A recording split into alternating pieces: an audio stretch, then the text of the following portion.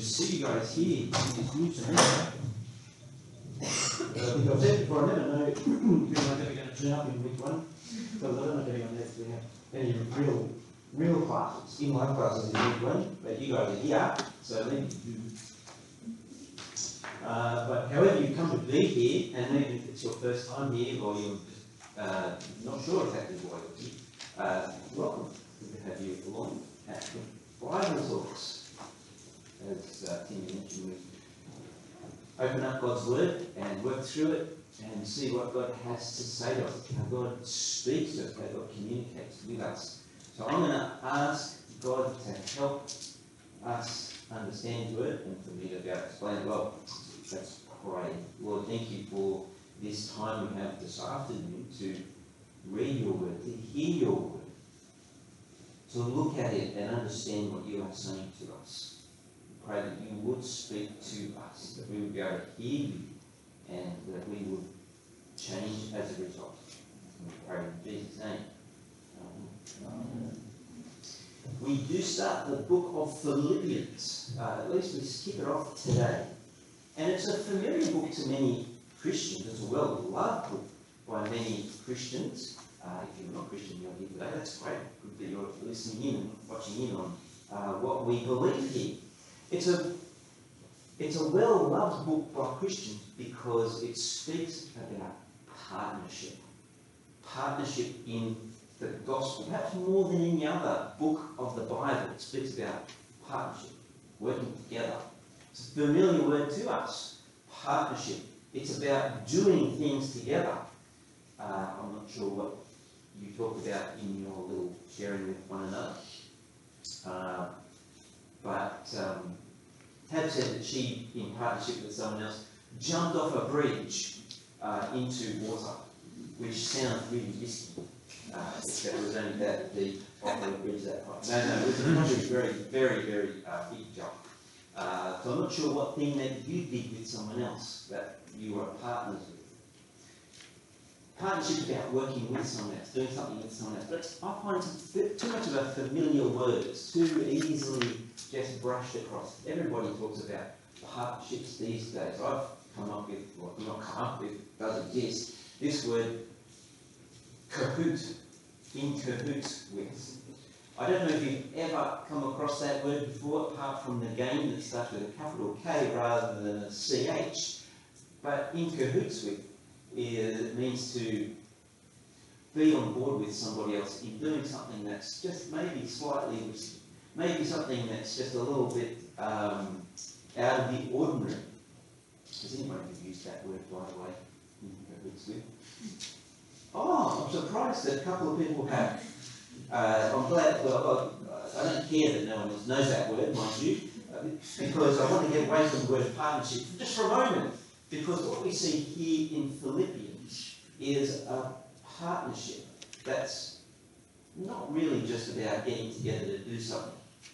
It's about going a little bit against the flow. It's got a bit of an edge to it, something contrary to the norm, perhaps something that even is a bit like some of these companies. Have a look here. Oh, look at those. Aren't they really wonderful logos? Aren't they like companies that you just want to go out and buy their product? Who can tell me something that's common across all of those companies? In iPhones. Good stock prices, probably. You say good stock price? Yeah. I can't comment on that. Wouldn't be like their initial thing that they could use before it got copied by others? I don't know the new one, but they would have been pretty revolutionary when they first came out. Revolutionary, or to use a different word, and a much cooler word than revolution, is disruptive, or disruption in the marketplace. There were phones before Apple came along with their iPhone, but they brought in the iPhone, and it was this big compared to other phones that were only little. But it could do so much. And of course, menu log, how you can have food delivered to your door, you don't even have to go out, get it, and Tesla. They've been car makers for generations who competed with each other, but now here's new technology that disrupts the whole marketplace. All created through partnerships with people who took risks to just produce something that is going to be expensive to do, but is it going to produce the results? Well, yes, probably on the stock market, you could say it worked. That's why their logo is up here rather than all the other ones that failed, that we don't even know about. Sorry about this few that had one of the ones that failed. It's a partnership in cahoots with. It's about getting in and doing something that's a bit edgy and a bit against the norm, maybe even causing disruption. Whatever it is, it's more than just getting together and having morning tea with scones and jam and cream. It's partnership with an edge to it, and I'm going to drop the word cahoot now and use partnership because no one knows what cahoot is anymore. But Paul and Timothy are partners. Verse 1, you can see it there. Paul and Timothy, servants of Christ Jesus, and they're writing to all the saints in Christ who are at Philippi with the overseers and deacons, the leaders of the church, that is the Christian believers, the saints who are living in the town of Philippi. And you may have been there. It's a place you can go to today and see, spend lots of money to get there. But here is Paul's message, Paul's letter to the Christians who are living in this place. And it's all about partnership, or it kicks off being all about partnership. Verse 3 there, it's partnership in the gospel. I thank my God in all my remembrance of you, always in every prayer of mine for you, all making my prayer with joy, because of your partnership in the gospel from the first day until now. Their partnership with them is partnership in the gospel. What is that? You may know what the gospel is. If you don't, we need to be reminded of it all the time. The gospel is God's announcement. That's what it is. It's God's announcement. Got there in point 2a. The gospel is God's announcement. What is it an announcement of? Paul doesn't explain it here, but in 2 Timothy 2, Paul says to Timothy, remember Jesus Christ, risen from the dead, the offspring of David, as preached in my gospel, for which I am suffering, bound with chains as a criminal. But the word of God is not bound. Now from that verse, what can you say that the gospel is about? Yeah. Resurrection. It's about resurrection. Almost. Need more information. Salvation. It's about salvation. Oh, there's no salvation there. It is, but you need to dig a little bit further. It's about resurrection. Yes, it's about Jesus' resurrection.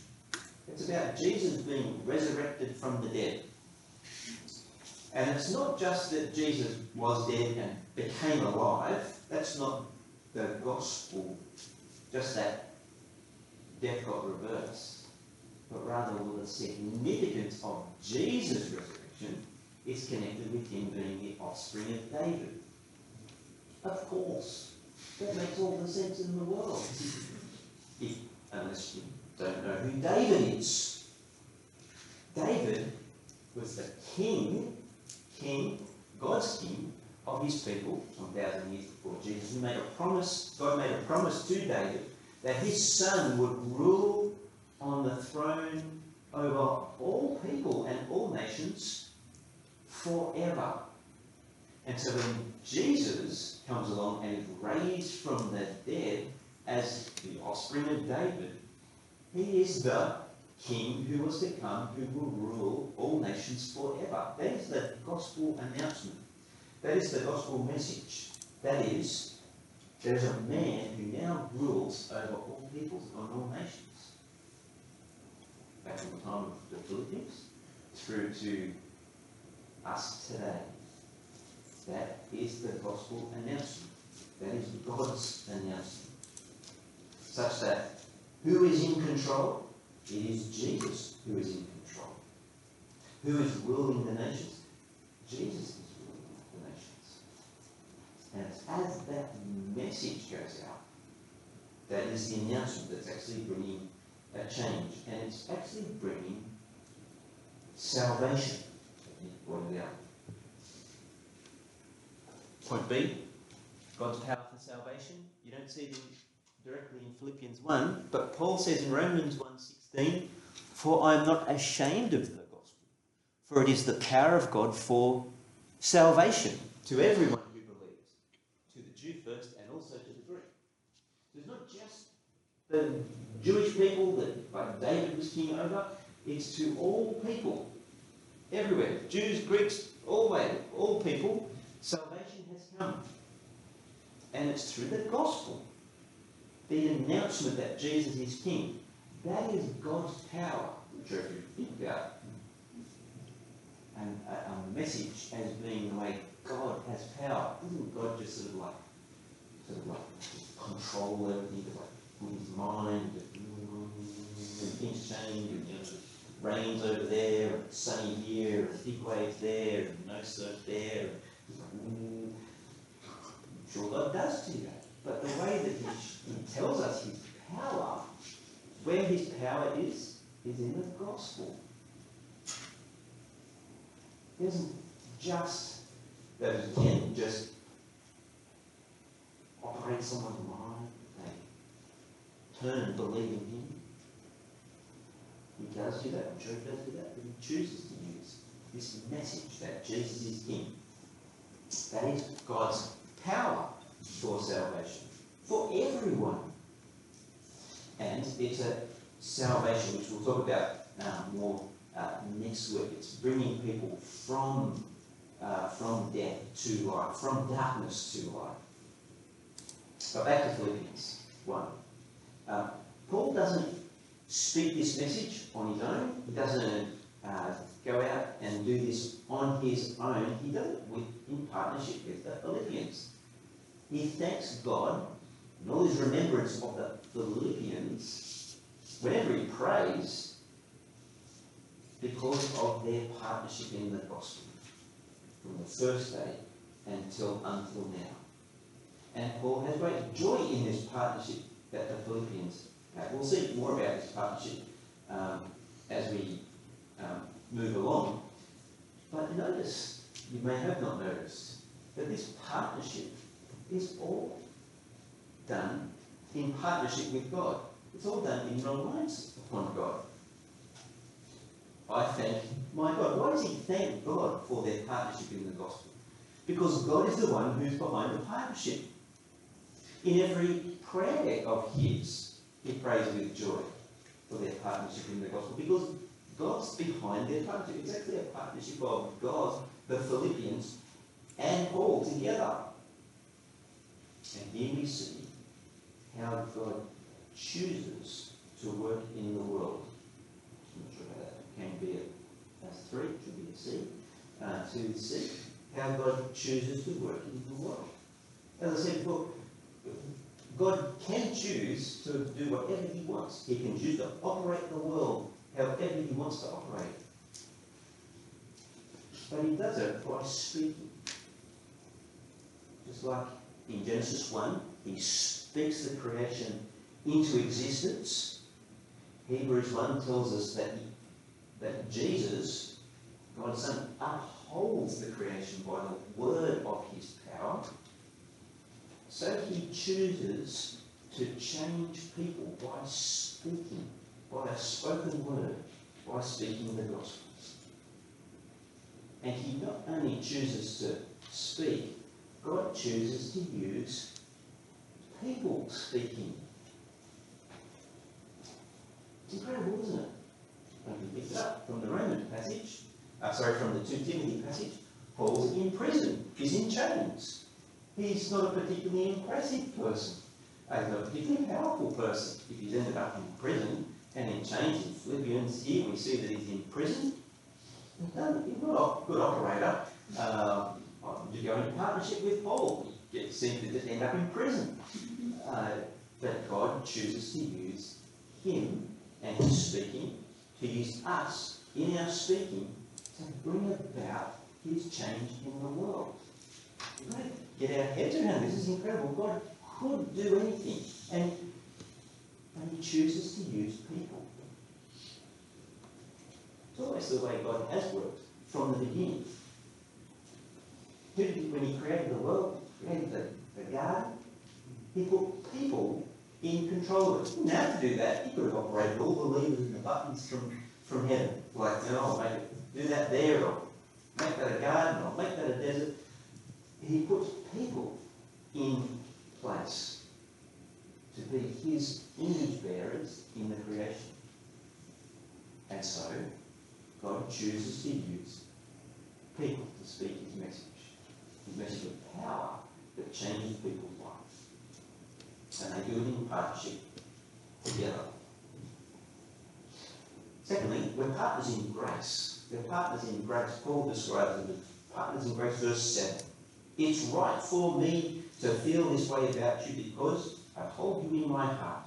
For you are all partakers with me of grace, both in my imprisonment and in the defence and confirmation of the gospel. So Paul recognises and puts voice to it that they are his partners in grace. Which grace is this? The gospel announcement is that Jesus is King. He's ruling with power to bring salvation, and it's bringing God's grace as it's spoken. God's grace, God's kindness, God's forgiveness, God's cleansing. Again, Paul doesn't go into it in detail here, but God's grace is that he doesn't count our sin against us. We've tested positive for sin, but instead of being in isolation from God, he cleanses us from sin by the grace of his gospel, and he includes us such that we are no longer infected but healed. That is God's grace. But here in Philippians 1, Paul explains that this partnership in grace is not without opposition. He's been imprisoned for speaking the gospel. So grace is not neutral. God's kindness to humanity in not counting our rebellion against him, against us, but forgiving that. You would think that that is news that is welcomed by the whole world. Give us more of this stuff, but no, Paul ends up in prison. There are people who don't want this. It's an unwelcome message with the ruling elite. Just go back to those examples. I'm sure that those car manufacturers like Ford and Toyota and all those ones that have been building cars for generations and spent billions on factories, did really not want someone like Elon Musk and Tesla to come along and ruin all their plans. Here we see Paul with his gospel message that disrupts the status quo, that says that we are not in control, that we are not the ones who rule the world in and of ourselves. It's not a popular message, that we need God to come in and change us and to bring us from death to life. It's not a popular message because it says, I'm not in control. You are not in control. Something is wrong with you that needs changing.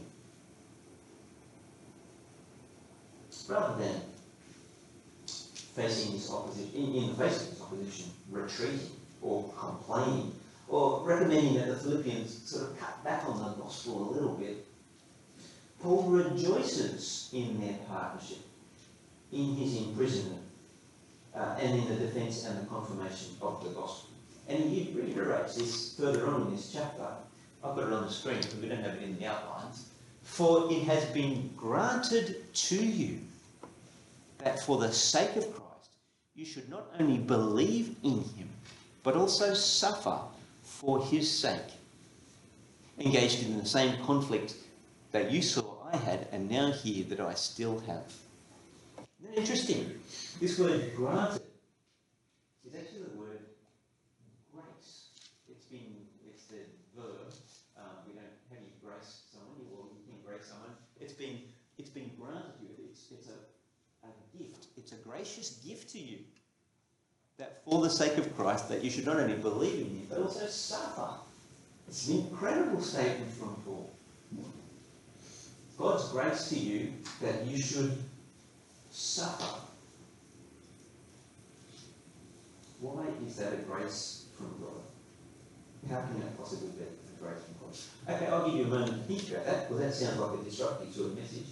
How is it that joining in the gospel and suffering for the gospel is a gracious thing from God? Have a chat with the person next.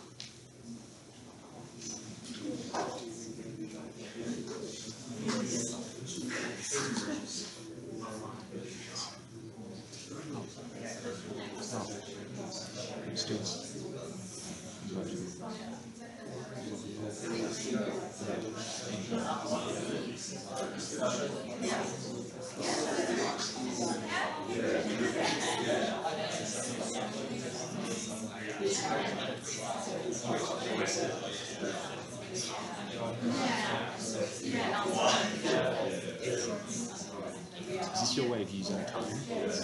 Is this your way of utilising time? Because we've got 23 minutes left. We're going to be early for the first time ever. It's good, I have a lecture after this. I have a lecture straight after this, so it works for me.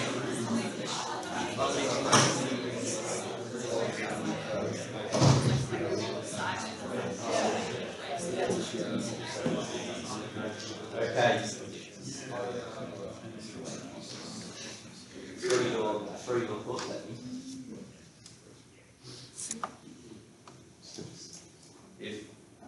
If there is no sin, right, then like there's no grace. So to suffer is other people's sin, and then grace can come about through that. It's intriguing. I want to ask you more questions. Did anyone else have anything that sounded off that, or sounded different to that? Romans 5 says, we rejoice in our sufferings because suffering produces perseverance. Perseverance, character, and training. It's like it's kind of like going to the gym. Stuff. So what you're saying is suffering is like God's gym for those who go through. No, that's what Paul's saying. He does use the word gym, not in that passage, but yes. Does anyone else have a different way of saying that, or a different way of understanding it? Paul saying in one of his letters, he counted as pure joy to like even suffer as Jesus suffered, to suffer with him for what he did. And also, like, as everyone was saying, it refines you. And I think it makes you depend on God a lot more as well. You're not just like free of this world just yet, but helps you look to Christ and be conformed to him. Thank you. I'm not sure if you heard that Sorry, part I'm of a that. quiet speaker. But yeah, it helps us trust God more because we are more dependent upon God. Yeah, those things are true. And you might be thinking of James chapter 1. Paul's good buddy, James. I don't know if they know.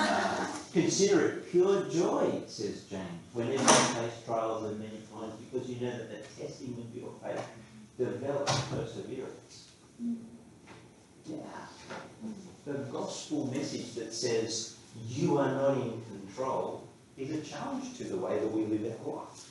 That we're saved from our own way of living to live God's way is a change that actually grates against us. It's for our good, but it grates against us. It grates against the world. The world doesn't want us to live in a way that's opposite to it. And so, we suffer. And it's a right thing.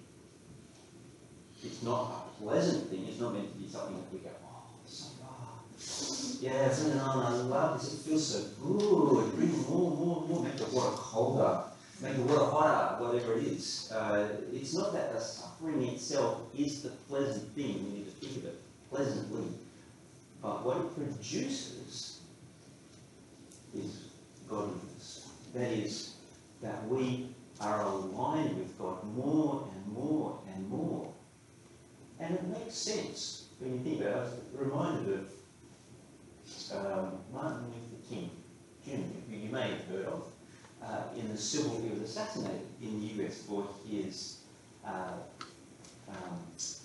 civil rights movement that he headed up, where he was seeking equality between blacks and whites. He suffered a lot. He suffered death because of that.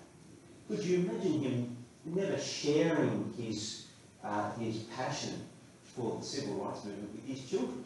Could you imagine that he would shield them from any experience of suffering because of that, or any opposition, or any opposing view? It would be crazy. No, you need to understand these things, he would be saying. You need to be a part of the change that's in the world. And the same with us. The God that we follow is bringing change. The God that we follow is bringing change through the gospel message that challenges our world. And as we understand that and live that more, we also suffer because of that. And that is how God chooses to work. It's not like, oh, something's gone wrong. Paul has great joy. He thanks God that they can join in the suffering.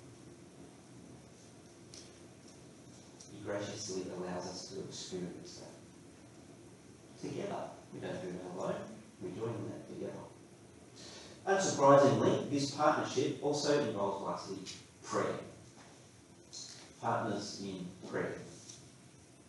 I think that's fallen off the outline. There we go. Not much sure. Your ones have a point 4. Point 4 is partnership in prayer.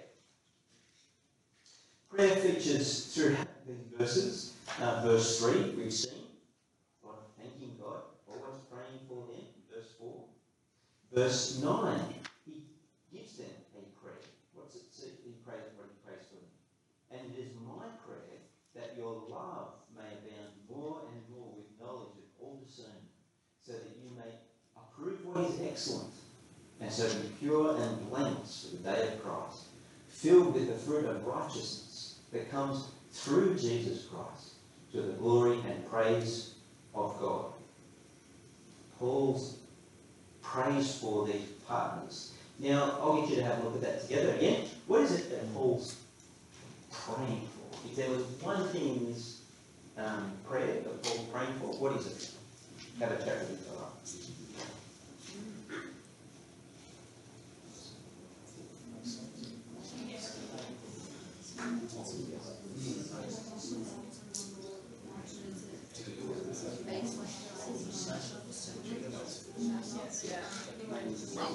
Sorry about that. The thing that I think what I did was because I saw they both had the same thing, and so I think when I saw that in the document it had that bottom bit, I was like, oh, that's done, because I saw it on there, but I didn't realize there was two of them with exactly the same. So I must have, because I just copied what I did is I opened up your document and just copied it across, but the formatting must have changed, so it disappeared, and that bottom thing looked the exact same for both sides. I'm like, oh, it's copied fine, not having double checked it. No, for next time, need to go and double check it a bit more.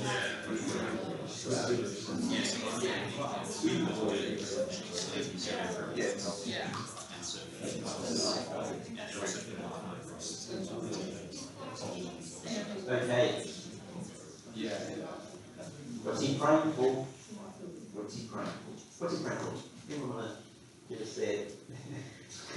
He's praying for their hands. Oh, Harry says he's praying for love. He's praying that they might have love. Yes. That someone might love them. Their love may abound. Their love may abound. Anyone want to challenge that? Oh, okay, we've got a challenger. Yeah. Oh, okay, next. And my challenge is, I wonder if the main crux of what he's praying for is in verse 10, so that they be pure and blameless for the day of. As I say that, I disagree with myself. I'll stick by it, that's what I almost believe.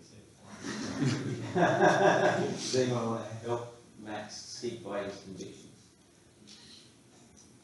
Yeah. We kind of said similar things over here, like he's praying for the glory of God and that the world is filled with like righteousness, pureness and blameless, like he's praying for other people that they can receive God's glory. It's getting close. Still the answer. It's good wrestling. Anyone want to add in something else? Is it to the glory and praise of God? Is that like We that's should the never end? disagree with that. Anything that The end conclusion of what he's saying is the glory and praise of God. That's what he's praying for. yes, it is that it's all to the glory and praise of God. That is certainly true. He's not in particular praying for the glory and praise of God, but that might be the result. What will bring about the glory and praise of God is if they are filled with the fruit of righteousness that comes through Jesus Christ. How will that happen? That will happen when they are pure and blameless for the day of Christ. How will that come about? Well, if their love abounds more and more with knowledge,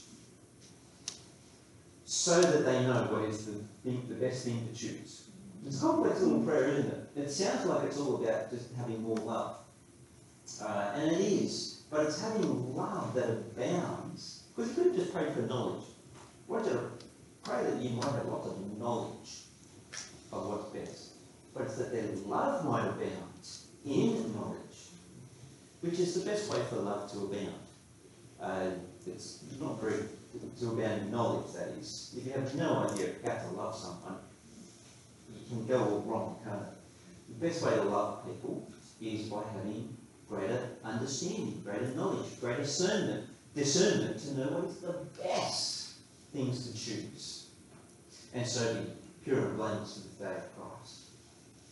It's a prayer to know what's best, to understand. It's not always obvious to know what's best. I think I know what's best for me, but it's so infected by my old nature of sin. I think I know what's best for you, but it's so infected by my own selfishness for myself. That I need, and I think I know at times what's best for God, what He should really do in the world. But we actually need God's help to understand, so that our love might abound more and more in knowledge, and know what is the best, and be able to so be pure and blameless for the day of Christ. Another interesting thing that we see here about God is that He chooses to work through prayer.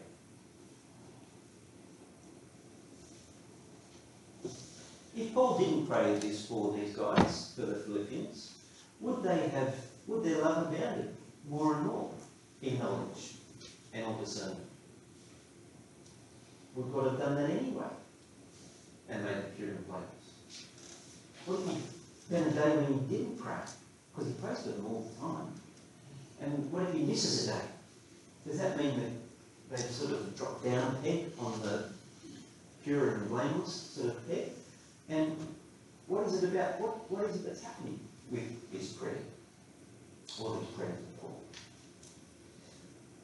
Rather, it shows us, rather than answering that, it shows us that God chooses to work through our prayers.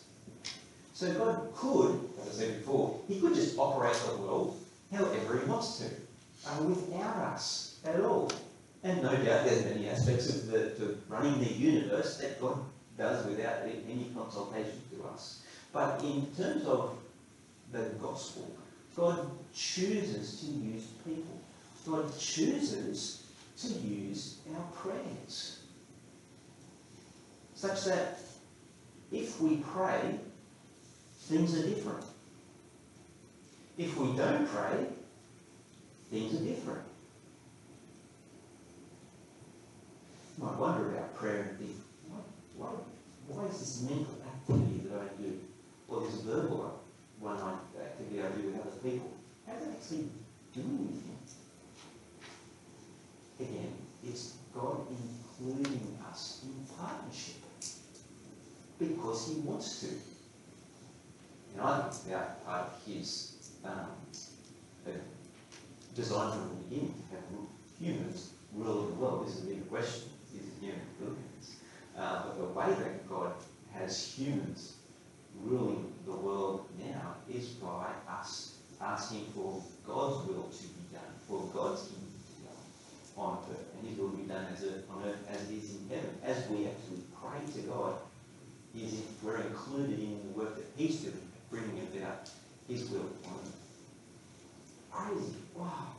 But that is the way God chooses to work, such that when we pray, we're actually recognising God's sovereignty over everything.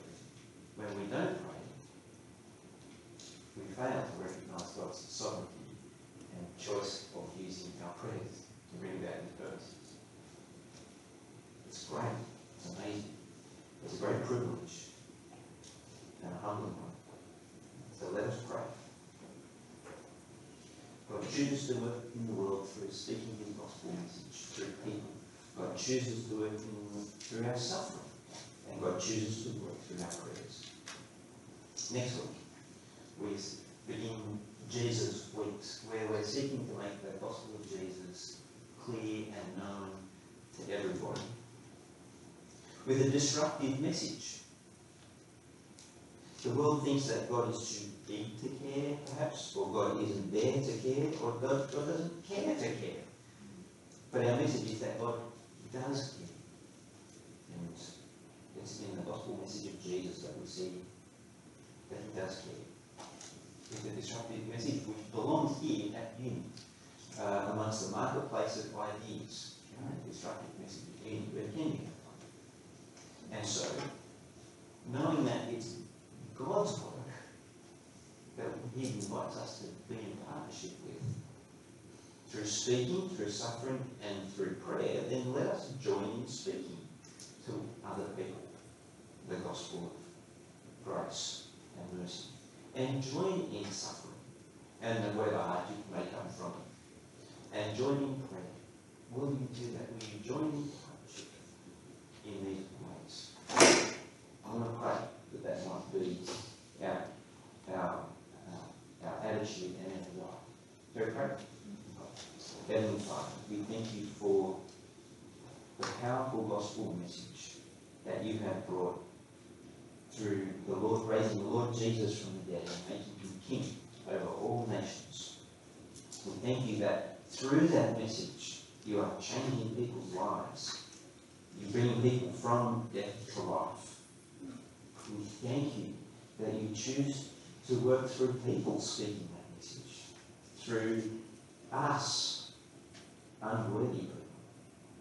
Lord, we pray that You would help us to speak this message next week especially, to join together in doing that, join in suffering, in whatever hardships that it creates for us, and Lord, that we might so pray to You, that we might see the gospel change people's lives. Work through us, we pray. Help us to see what You are doing in the gospel in people's lives, and we pray in Jesus' name. Amen.